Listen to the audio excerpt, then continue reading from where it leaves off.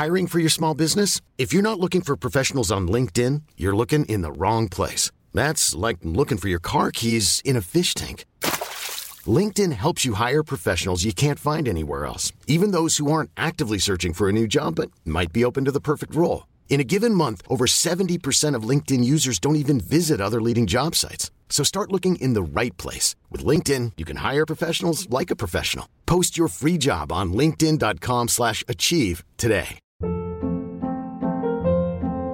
Hold up. What was that? Boring. No flavor. That was as bad as those leftovers you ate all week. Keke Palmer here. And it's time to say hello to something fresh and guilt-free. Hello Fresh. Jazz up dinner with pecan-crusted chicken or garlic butter shrimp scampi. Now that's music to my mouth. Hello Fresh. Let's get this dinner party started. Discover all the delicious possibilities at hellofresh.com.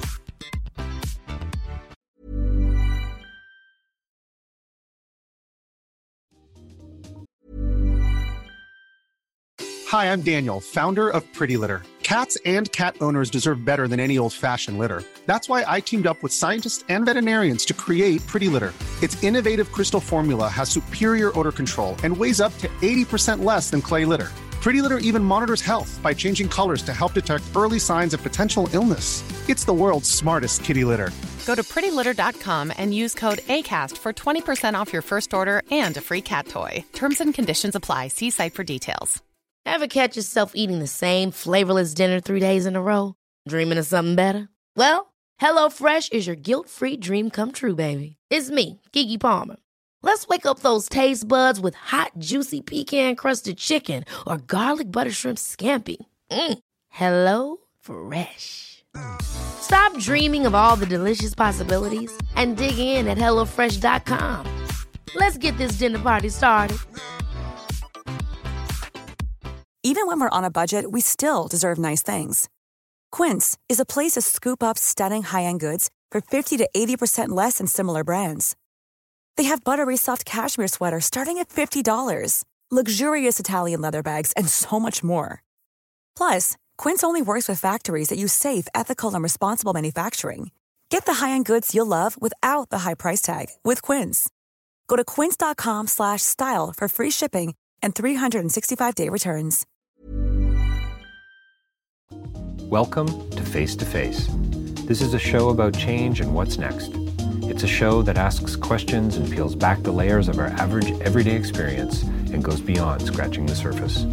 We interview people doing incredible things who are making a difference around the globe. Join me as we listen in and get one step closer to understanding that big ideas shared create collaboration. Collaboration can inspire community, and communities create social change. I'm David Peck, and this is Face to Face.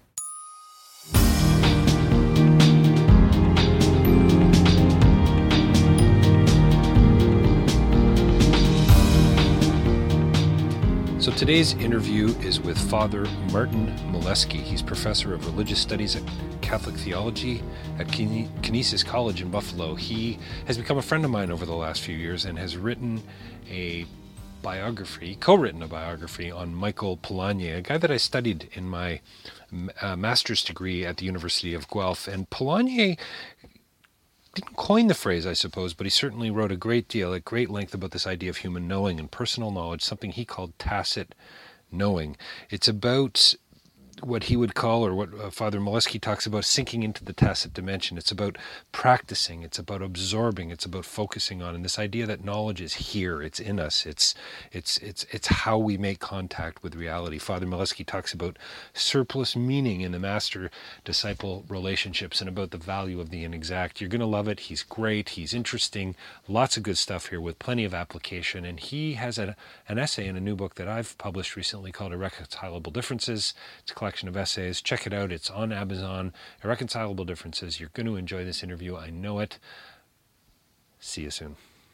Well, welcome to Face to Face. We have for me, a very special guest here today. We have Father Martin Molesky from Canisius College in Buffalo. Thanks for joining us today. It's my pleasure. He is the author of Michael Polanyi, Scientist and Philosopher. It's a several hundred-page biography. Oh, I'm not the author. I'm the co-author. The co-author. It Co-later? was begun by Bill Scott in 1977, and he worked on it for 17 years. Wrote 293,000 words, about 1,200 pages in manuscript. Did 150 interviews on tape. And wow, I knew traveled it was many times to Europe. Yes, it was an immense project. He was a physicist. Polanyi had done his science in medicine and physical chemistry. So Bill Scott and Michael Polanyi spoke the language of science as well as the language of philosophy together. But Bill grew old as he worked on this project. Polanyi died in 1976. Scott started the biography in 1977. And in 1994, his wife had to concede that he was not going to be able to rewrite what he had written. And in 1997, I came in, and she allowed me to be co-author. At this time, Bill was dying of complications of Parkinson's disease. Right. And she gave me freedom to rework his material. Yeah, I mean, that to me is an interview in itself. Yeah. Just talking about the process that you must have gone through. How do you edit that? How do you redact it? Where do you begin? I began by bringing it all into standard format. So what do we got? We got shoeboxes, file folders, cassette tapes. Everything. And brown paper in the bags. years between 1977 and 1994, the manuscript had traveled through every version of hardware and software. Right, of course. You know, from the Apple II up to the latest PCs. Right. The Commodore 164, right. Is that right? Is that what it was, or something like that? Oh, Apple II, I think, was the first one, and then. Oh, that's so funny! Wow. But quite the project. Oh, it was. This was hard. Just simply putting all the footnotes into footnote format and standardizing the references, simply producing a respectable edition of what he had written, so that I could start from that and then cut and paste and reorganize. So what's amazing to me, I've written on Michael Polanyi. I did my master's thesis on him, and we're going to hopefully talk a little bit about him, the person, and maybe his family and his life and what his thinking comes out of. But for me, his work kind of touches on so many levels for me. So I'm a sleight of hand magician, so I do card tricks. I'm an electrician by trade. I still carry my my unionized card. I pay my non-working dues.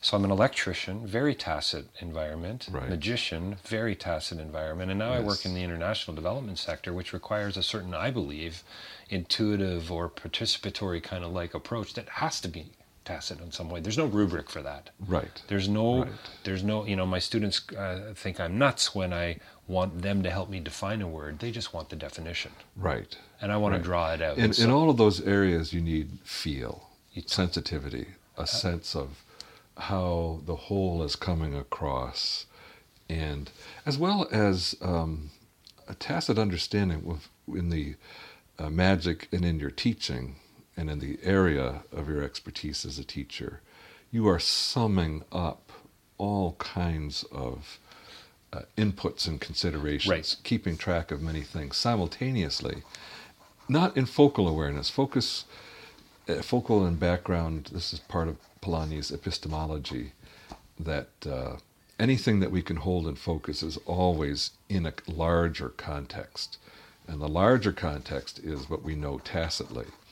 Well, and for a development worker, it's all about context. I mean, frankly, who I mean, isn't it about context for all of us? Yeah.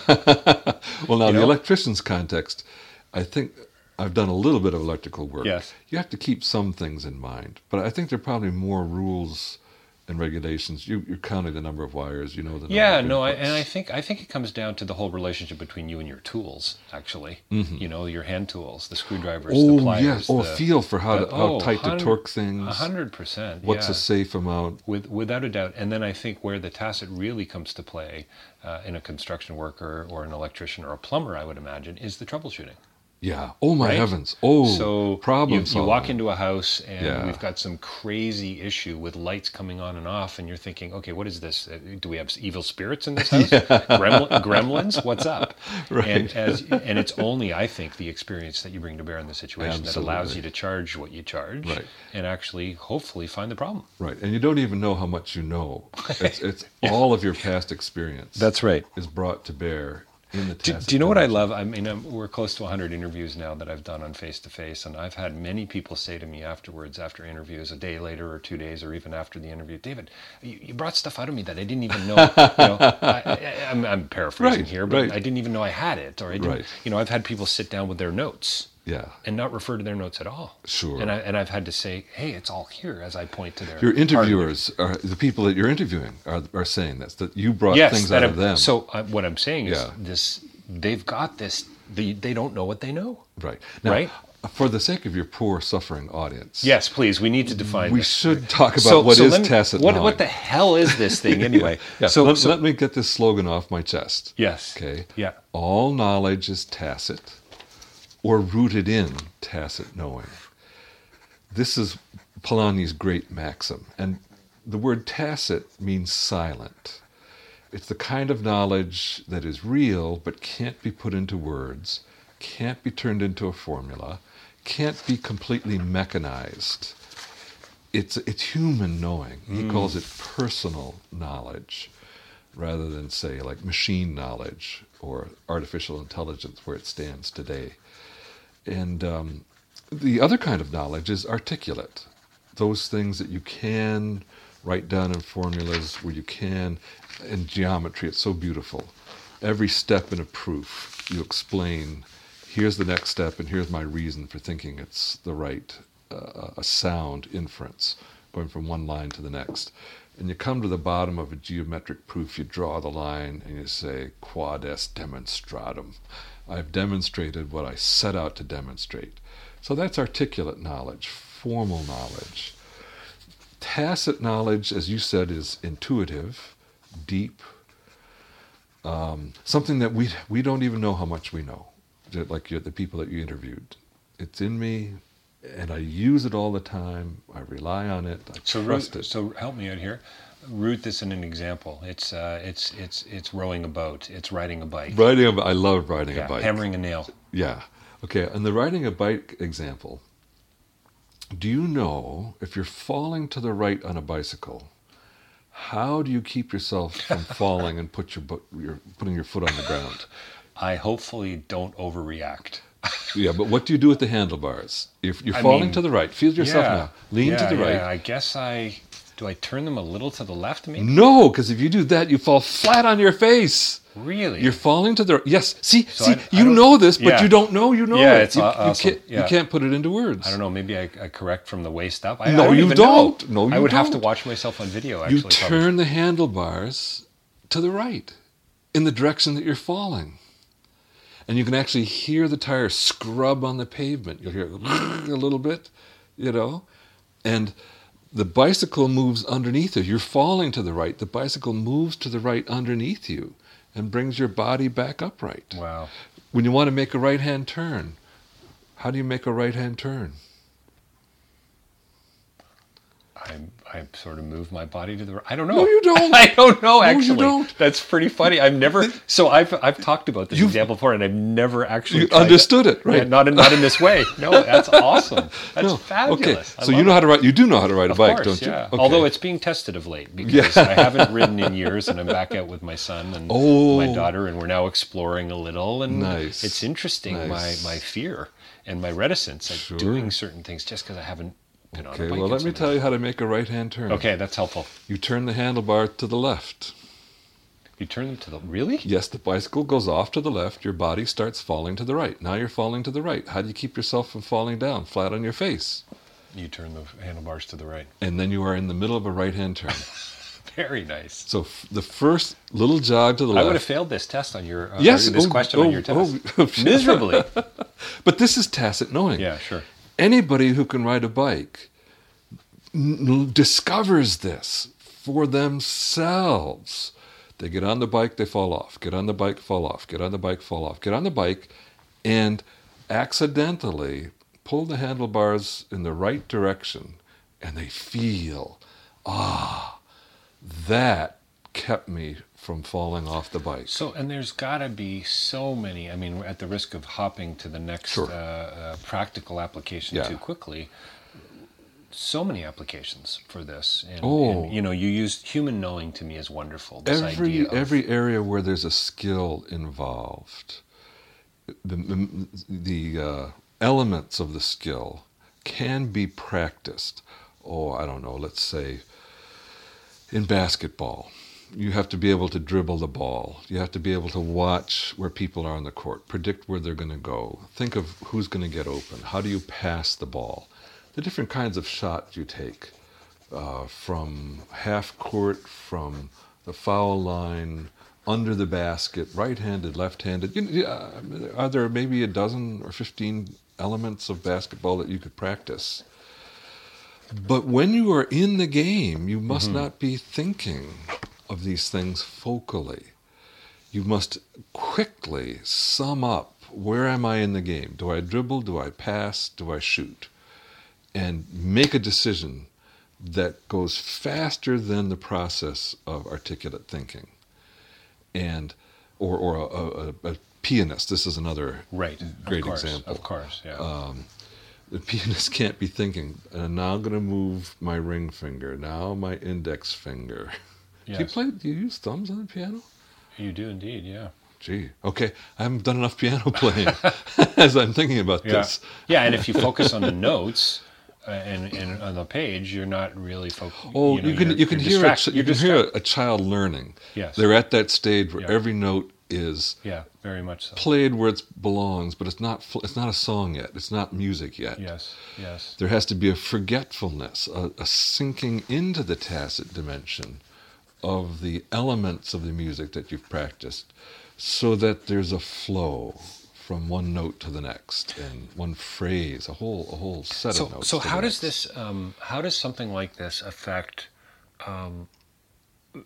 the way I deal with people in the international development sector? How does this affect my relationship with you, or my wife, or my kids, tacitly? What does tacit knowledge have to say about that, or might it say about that? You can trust it. You can rely on your intuition, your feelings, which is summing up all kinds of inputs.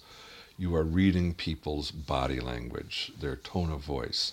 You are remembering things beneath the level of consciousness, like your problem solving as an electrician. What other situations have I been in like this before? Either dealing with a topic in international relations, or dealing with the people who are involved in some topic. You've got all of these feelers out in your subconscious mind, which are directing your actions. In basketball, you want to score the basket, right? That thought, I'm going to try to score a basket or prevent a basket when you're on defense. That thought is the central focus, and everything else is coordinated by it. So doesn't that, though, presuppose a certain amount of, I don't know, I've read a lot of books, or I've experienced a whole lot of things, or... it all adds up. It all adds up. It's all in you. Yeah. Everything you've experienced in your life is with you. Now, I don't know how many languages I know. I don't know how many words I know in the languages I know. I mean, I've studied French and Spanish and Italian and German and Russian and Hebrew and Greek at least. So I can count 7 off. It's a lot of languages. Well, and I've looked at some others, a little bit of Hungarian. Okay. Very little Makes bit. Sense. Because Michael Polanyi was Hungarian. And I know what I know about these languages, but I could never tell you how much I know. It's in me, it's active, and it can be drawn out by a question or some need that I have to, I don't know, find the meaning of a word in a passage, or to tease out possible meanings of a word in a passage. Things will come to mind. So the idea of a tacit library, as if you will, like based on experience and so on, is like a library knowledge or a library value would be based on doing the hard work to some degree beforehand. So if you want Sure. to be a good electrician or a good magician or a yes. good doctor or surgeon, Yeah. there has to be this groundwork. I mean, you're always going to be working tacitly by the sounds of it, Yeah. but in order to be better, to as Polanyi would say, and I want to talk about this in a second, the notion of indwelling, Right. and sort of being with all this Exactly. stuff. You talked about sinking into the tacit dimension, which is a Yeah. wonderful phrase. Yeah. But it's learning to trust yourself in a sense. But in order to trust yourself, you have to do, I don't know, the student has to do the research. Oh, yes, The absolutely. practitioner has to practice. Right. The lawyer has to. The slogan is, all knowledge is tacit, silent, incapable of being put into words, or it is rooted in Right. tacit knowing. So there is articulate knowledge, there are formal things, there is a focus, we can bring things into consciousness, we can name and define various aspects of our lives, say in mathematics especially. You cannot function without some kind of definition. Right. So when it's not all tacit, but the tacit dimension is active and present even in our most formal, positive thinking. And the question for Polanyi was, I think, anyway, help me out here, but you're the guy who sifted through, what was it? How many interviews? Excuse me, but what are the implications now? So what does this now mean? If all knowledge is rooted in the tacit, what does this mean for the scientist? What does it mean for the philosopher? Let's talk about and so on? indwelling and how you absorb a framework, how you enter into... And is it helpful, Marty, to keep the idea of falling off a bicycle in mind as we talk about this, and how you correct it? Well, how you made the discovery, Yeah. the personal discovery, where something clicked, and you don't even know what you're doing, but now you're doing it right. Okay, you yourself know how to ride a bike, but you weren't capable of giving an adequate verbal description of it until I taught you the lesson.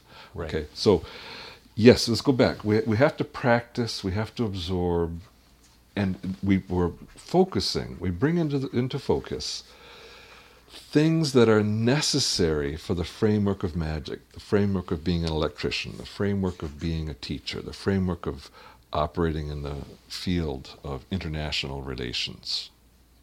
We have to absorb facts, names, dates, places, advice, learn how to use the tools of the trade. Both things are real physical tools or the Right. conceptual tools. Sure. If you do this, then that will happen. So there are different magician's moves, the sleight of hand, that a magician can say, here's how I do it. Right. An elder magician who's made a discovery can pass that on to a younger magician. It's a master-disciple relationship. And Polanyi says this is true of every framework that gives meaning to human life, especially in science. You have to dwell in the preceding framework, what scientists already know, what they have already discovered, the skills that they use in the laboratory, before you can break out of that framework and create a scientific revolution. First, you absorb all of the lessons of the past and become a practitioner. Then you're in a position to revise, re-see the field. And so there's this early phase of apprenticeship, being schooled, being taught by a master. And the master is using tacit knowledge in assessing where the apprentice is, summing up all of the information flowing through all of the senses, and all of the conversation, all of the information that the person gives about what they know and what they don't know, to try to figure out where are they stuck and how do I help them, Right.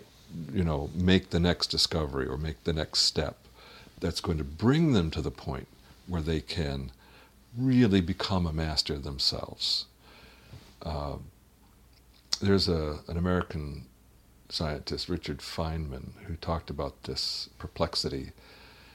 He is associated with quantum electrodynamics, and he went and taught in Brazil and found that the students there were superb at memorizing verbal scientific formulas, but they had no feel for what they were talking about, no intuition, no picture, no imagination that corresponded to the definitions that they could rattle off and produce at will on a test. They could talk science, but they couldn't think science. Right. And now I'm not sure, I actually haven't seen any Brazilian physicists testify to what a great teacher Feynman was, that he got them over this difficulty. But he saw the difference between his own apprenticeship in science, which his father had, when he was a little boy, had given him a feel for how you imagine the realities that are being talked about. And his father wasn't a scientist. He was just a man of good common sense, a man with real wisdom. Right. Well, it sounds to me like you're also talking about, in the master-disciple relationship, there doesn't have to be a sense of humility on both parts, but there definitely has to be a sense of openness. I mean, as an apprentice electrician, I remember working with some guys who were pretty darn cocky and arrogant, and it was my way or the highway, and there was no real grace or generosity there. It was they were kind to you as a beginner.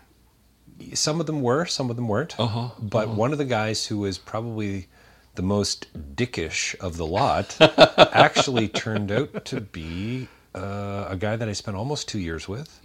And I think my electrical ability today and my skill with tools and stuff would be different.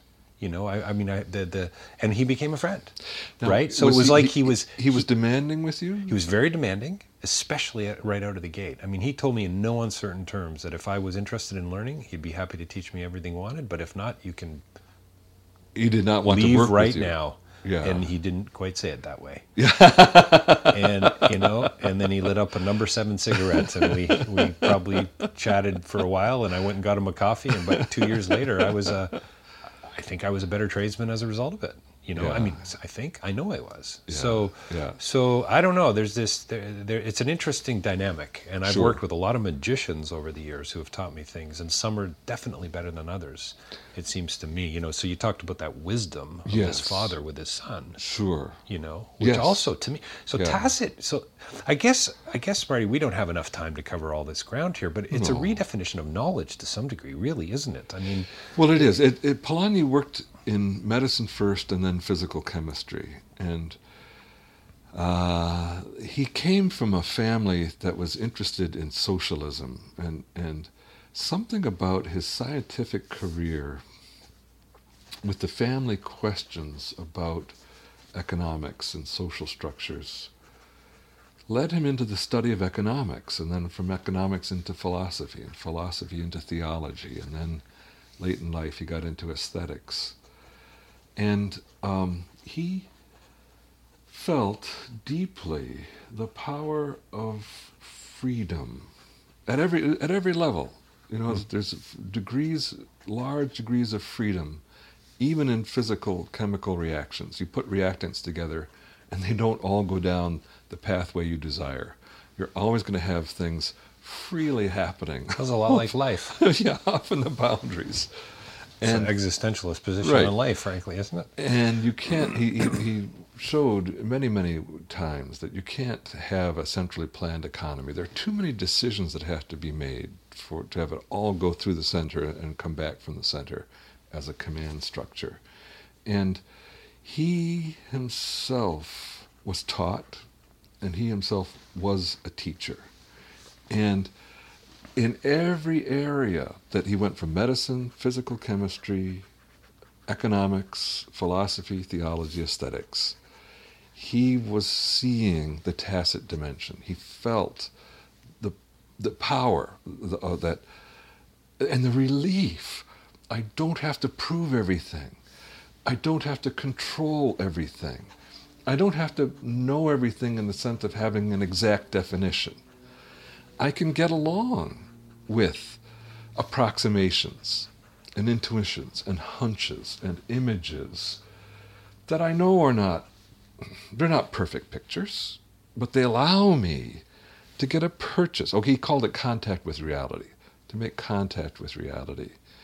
And this is like the gold mine, right? Mm-hmm. If you can make contact with reality, it's like finding the right vein, and you just keep following that vein and mine it for all it's worth. And you don't know where it's going to end. I mean, you don't know in advance what you don't know. As you talk about it, the applications again. It's I'm sure it's not sending shivers up my listener's spine, but it's just taking me down so many. It's just you can hear it. I hope in my tone and my voice, but I'm seeing the implications for something as simple as, and it's really actually not that simple, but as important and as relevant as being able to listen in a community that you go into in a country like Burkina Faso or Mongolia or Cambodia, and to sit down and to say, what can I learn from these folks tacitly? Yes. And now I better shut the hell up while I try to get a sense for what actually is going on. You have to dwell in their framework. You've got to dwell in their framework to get to the position where you don't come in with this arrogant kind of white Western, I got it all sorted out. No. Right? No. So the implications are just, and making contact with reality, I can't think of a better field than to make contact with reality. And that is the trying to solve this problem of extreme poverty of all sorts. And the things that frustrate the Western plans and programs frequently are from the tacit dimension. So a culture has got tacit dimension to it. Sure. All these assumptions. Well, there's levels, right? Yeah, these visions of reality, expectations, social expectations that are not on the surface. And the Westerner comes in and says, these people need toilets. I'm going to install Western-style toilets. I'm going to impose and then install. Yeah. Or the other way around, And doesn't understand, and I just read about this once, that someone came in and put all of these Western-style toilets in India, and the people didn't like them. They preferred, they had a taste for whatever their more primitive methods were, which were not as hygienic. And they lacked our motivation, I guess, knowing what people don't know in the tacit dimension. For us, raised in Western culture, if you say it's got germs, ick, stay away. From the time the kids are little. That's right. Yeah. They're raised by their parents. Of course. So that you get an instinctive, intuitive, knee-jerk reaction. Oh, if it's germy, I'm not going to touch it. That's right. Yeah. Well, there's something profoundly ideological about that, right? It's like right at the root level. It's a whole worldview. Yeah, very much because you can't see the germs. That's right. You can only know them by indwelling our framework of medicine, what the body is, what a germ is, what health and what sickness are. Yes. Right? Yeah. And all of that's communicated from parent to child and by many different means in our culture, in schools, cartoons, everything. But you go to another culture where we know that they are suffering from pathogens that are related to human waste. And they do not share our whole emotional, passionate desire to be clean. Yeah, hand washing. Right? Oh. Just hand washing alone is a profound problem. Right.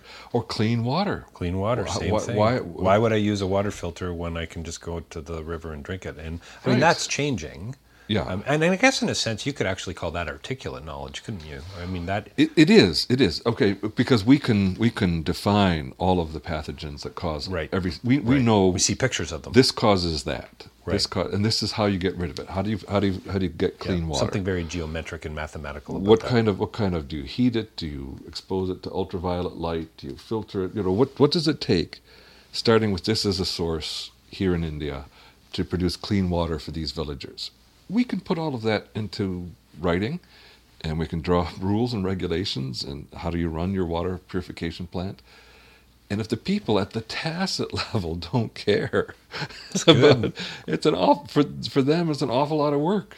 Like you say, I'm just going to go down to the river and slake my thirst. Why bother? Yeah. And we don't recognize that we don't share this gut feeling for the desire for clean water. Do you think this idea of Polanyi's, this idea of tacit knowing, and a paraphrase of his things of which we know we cannot tell, which is something that's resonated with me on just so many levels for so many years. Right. I mean, I know more than I can tell. I know more than I can tell. And it's there. It's and everything it's I here say, in my everything gut. I say, there's more meaning to the words that I use than even I know. Right. When I really have struck that vein and made contact with reality, I'm talking about really important things.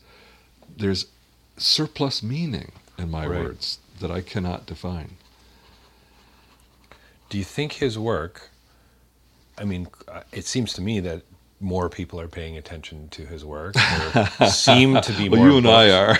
Yes. And our friends. Yeah, that's right. But I wonder, he was ignored to some degree at Oxford. He felt, yes, okay. He felt ignored. He felt ignored. Yeah. And now that's part of his lack of apprenticeship.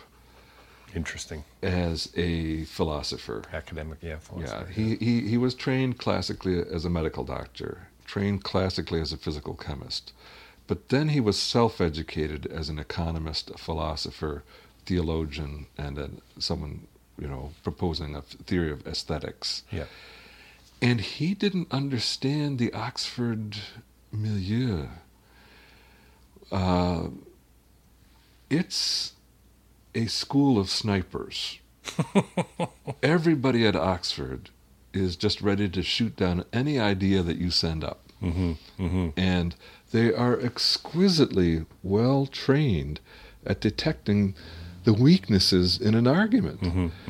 And if you can survive there, it's sort of like, you're cleansed. You're cleansed and purified by the experience. It's a hazing of a sort. Polanyi made this discovery about tacit knowing, personal knowledge, and he saw the destructiveness of a different philosophy of science, where real knowledge is when you can put it into words and you can define it and you can prove it. He saw how this was destroying the Soviet Union. He saw how it was threatening Europe. And he felt that he had made a breakthrough in saying there's another kind of knowledge, more fundamental, more creative, more powerful. And he expected adulation. He expected to be famous as the man who upended the Enlightenment and set out a new foundation. Yes. And he went to Oxford and he got peppered, by these sharpshooters. Yeah, sure. And he didn't. He didn't have an older mentor. I mean, he was well on in years himself, and didn't have someone who took him by the hand and to walk him through it. Perhaps he wasn't ready at that time in his life to be an apprentice again, to say, look, this is all right. This is how they honor you. They take on your some thoughts level seriously. Yeah, no, for sure. And they shoot holes in it. Yeah, no, that's... And it doesn't mean they don't like you or don't appreciate you, but your job now is go check out those holes that they've exposed. And come back and stand up to them. So let's go. I want to talk about a letter I believe he wrote, or at least a very short article he wrote way back called "The Value of the Inexact." That was I mean, it's like 1934 or 1936, somewhere around And it was there. A page, wasn't it? A page and a half? Very short. If even that. Even that. A paragraph or two at the most. And I'm pretty sure you talk about that in the book. Don't you? Did it make it into the book? I thought it did. It's been a few years since I read it. But... I think that was one of the things that I wished I had put in the book. Because it's well, there's something profoundly beautiful about it's the title. Germ. Exactly, yes, the germ. It's the germ of his philosophy of tacit personal knowledge. He's writing as a chemist, as a physical chemist, to a journal of chemistry. And he says that it's not possible to do chemistry with the mindset that everything we have to do is going to be precise and that we're going to know in advance what's going to happen. He says the chemist is constantly coping with things that you didn't expect. That's great. That's a great phrase. The chemist is constantly coping with things you didn't expect. Right, it's great. Because you can't get pure chemicals. Right. Any sample you take is going to have almost every element in the periodic table in it. You can reduce them, but because of this tiny percentage of contamination, anytime you mix two chemicals, reactions are going to take place that are completely ridiculous, among these subsidiary extra chemicals. You would think so, yeah. And the good chemist just ignores the residue and says, I'm not bothered. Okay, I got 95% of what I expected to get out of this reaction, and I'm going to pour off that into a flask and wash out the residue and throw it away. Right. Once in a while, paying attention to the residue is the right thing to do. And you can't say, I know exactly when I should pay attention to the unexpected and see that it is testimony or evidence against my hypothesis. Or at another time to say, that's just one of those things that happens with chemicals and it's not worth spending any time on.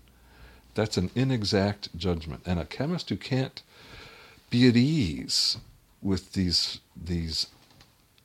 undefinable, uncontrollable aspects of chemistry is not going to be a good chemist. There sounds like you're talking, it really sounds like you're talking about relationships of various sorts. So the way to make contact with reality is by attending to these relationships, the variety of relationships that we all are a part of each and every day, whether it's with the crossing guard or whether it's the fellow scientists in the lab or whether it's with the chemicals themselves, and so on. There's something for me in my world and development and so on, and as a performer and speaker and teacher, to sort of, I don't want to reduce everything to relationship, but I don't know if there's a downside to that. I think... What am I bringing to it? Right. What am I going to take from it? Right. How do I open the whole idea of listening, of validating the other, not demonizing the other, you know what I mean? Polanyi has kind of a hierarchy of being. And he talks about how our participation in what we know becomes more complex with the higher level of being that we are knowing. So at the low level, when I'm relating to inorganic materials, I'm not deeply involved in what they are doing, right? And it's all, they're passive to me. Then we come up to organic living things, get into the field of biology and zoology and the observation of animals, the thing that Konrad Lorenz did, the sympathetic investigation, maybe they call it ethology, sympathetic investigation of animals in their environment, where you try to understand their natural behavior. Now I'm much more involved, and there's a dialogue between me and the animals, understanding the purposes of their behavior and recognizing in the animals something that is very much like myself: hunger, thirst, fear, anger, all kinds of desire in the animals, a desire for a mate, maybe even loneliness. The animals can grieve. Come up to the next higher level, come to human beings, and I'm completely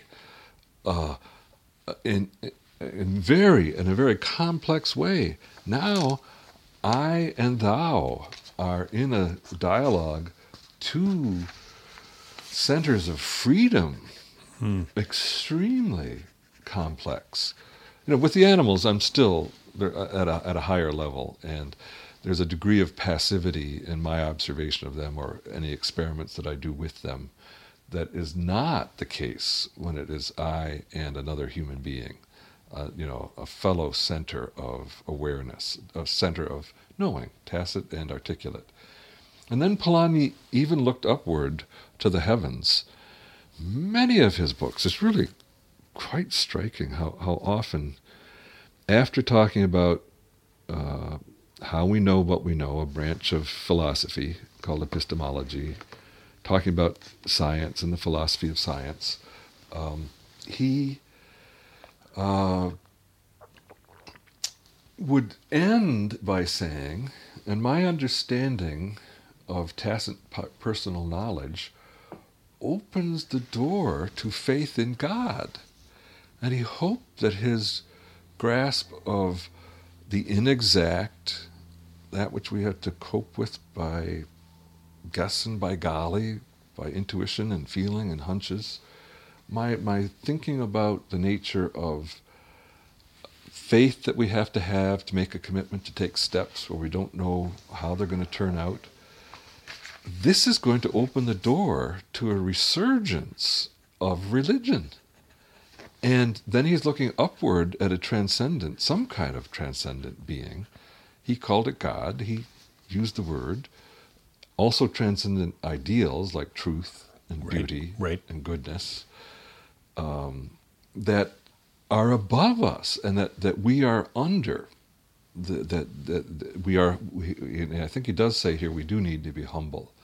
Maybe your master in the field of the electrical skills, didn't seem humble at first. Right. But here we have to let these the higher being, the higher power, the higher ideals regulate our decisions.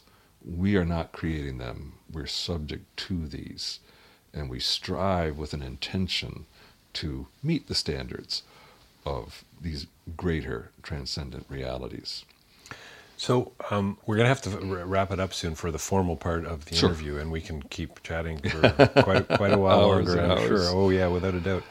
But I need to address this, and I wanted to talk about it earlier. I mean, I love that this whole idea of participation, making contact with reality, this idea of indwelling. I mean, it's wonderful relational stuff, and I hope a few listeners out there are going to pick up your book. They're going to dig a little deeper and find out what's going on about this whole idea of tacit knowing. Mm-hmm. But how is none of this just habit? If this is about riding a bike or about hammering a nail or about working in a laboratory, how come? I mean, I wonder to some degree if some of Polanyi's thinking has been because philosophers have just said, it's just, when you hammer a nail, it's just habit. That's not knowledge. Well, I mean, I guess... And therefore invalidate it. Right. They're thinking of habit as something that is common and of very little value. Mm. Whereas Polanyi would say the development of those habits and those skills is what puts us in a position to do something new. Okay. And now anything that's habitual is old and practiced. Right. Nice. Yeah. But if you see, there's this video of Michael Jordan, the great basketball player. It's only a few seconds, but he was going up for a layup, and there's these tall men towering over him, and somehow or another, I guess he recognized in a split second that they were going to block the shot. And he switched the ball from his right hand to his left hand and put it in from the other side of the basket. Right. It's the ultimate deke. I've watched it and watched it. Now, clearly that's the culmination of tens of thousands of hours of practice and training. And you could say, it was just habit. But he had never made that move before in a game. No. And I don't think he ever made it again. A sense of discovery there, right? In the moment. In the moment, with the heat, with the audience, with the cheers. I know, it's pretty remarkable, actually. Oh, yes. Yeah. So, of course, in and of itself, if you just think of piano playing as 10,000 hours of practicing, that sounds kind of dreary. It does, yes. Yeah. But for people who love the piano, they're not thinking of the 10,000 hours of practice that give them the habits that they need. They're thinking of the concert. Yeah. The concert hall. And I don't know, okay, no offense to any listeners, but I think of Rachmaninoff as a challenging composer, and when I hear someone really give themselves completely to something that he's done, it's a staggering performance. Mm-hmm. And I don't care that they've memorized it. Right. I don't care that they practice. 100 times? I have no idea how long it takes. Because I'm not that kind of person. I don't have that training. I don't have that background. I don't care that it's a matter of habit. In the moment, they are giving themselves completely to me, using the piano as Sure. an instrument of communicating a vision that Rachmaninoff had, and it just carries you away. It's glorious. How does this tacit knowing thing change my life? Like, how does it affect the school teacher? How does it affect the construction worker? How does it affect the politician, the lawmaker, etc.? I mean, I'm starting to see implications for this stuff all over, but I've been thinking about it and reading about it and writing about it for years. How do you win somebody over to say, hey, have you heard about tacit knowing? Let me tell you, and here's a reason why you need to pay more attention to it. Well, it varies with each of those skill sets that you're Sure. talking about. Yep. What do they have in common? I think the great lesson is to relax, go with the flow, Nice. be at ease, wait for the moment, wait for the insight. With my classes,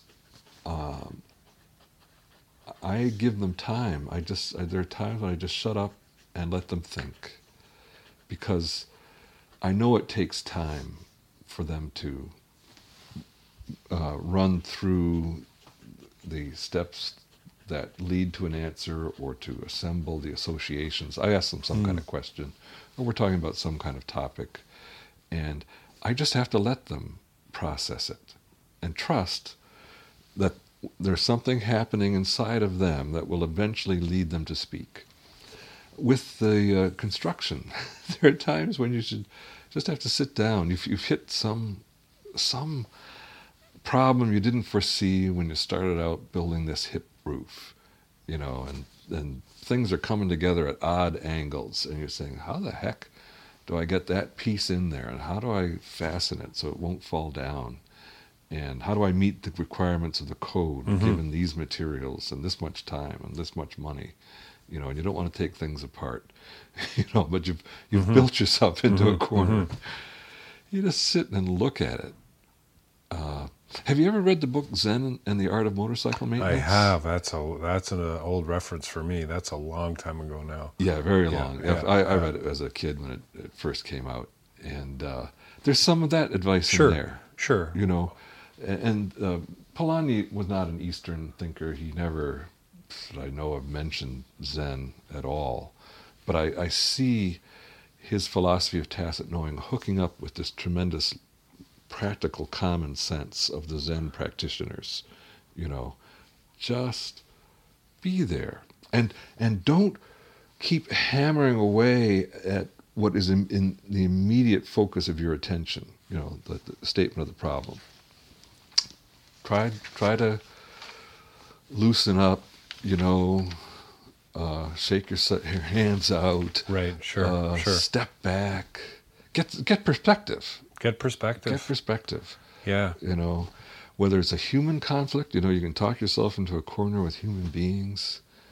And there are times when the best thing to do is nothing. And when there's nothing to do nothing with great confidence. What a great way to wrap it up formally. Father Martin Milewski, Professor of Religious Studies and Catholic Theology at Canisius College, and talking about the value of the inexact and tacit knowing and new visions of reality, and author of Michael Polanyi, Scientist and Philosopher. Thanks for joining us today. My pleasure.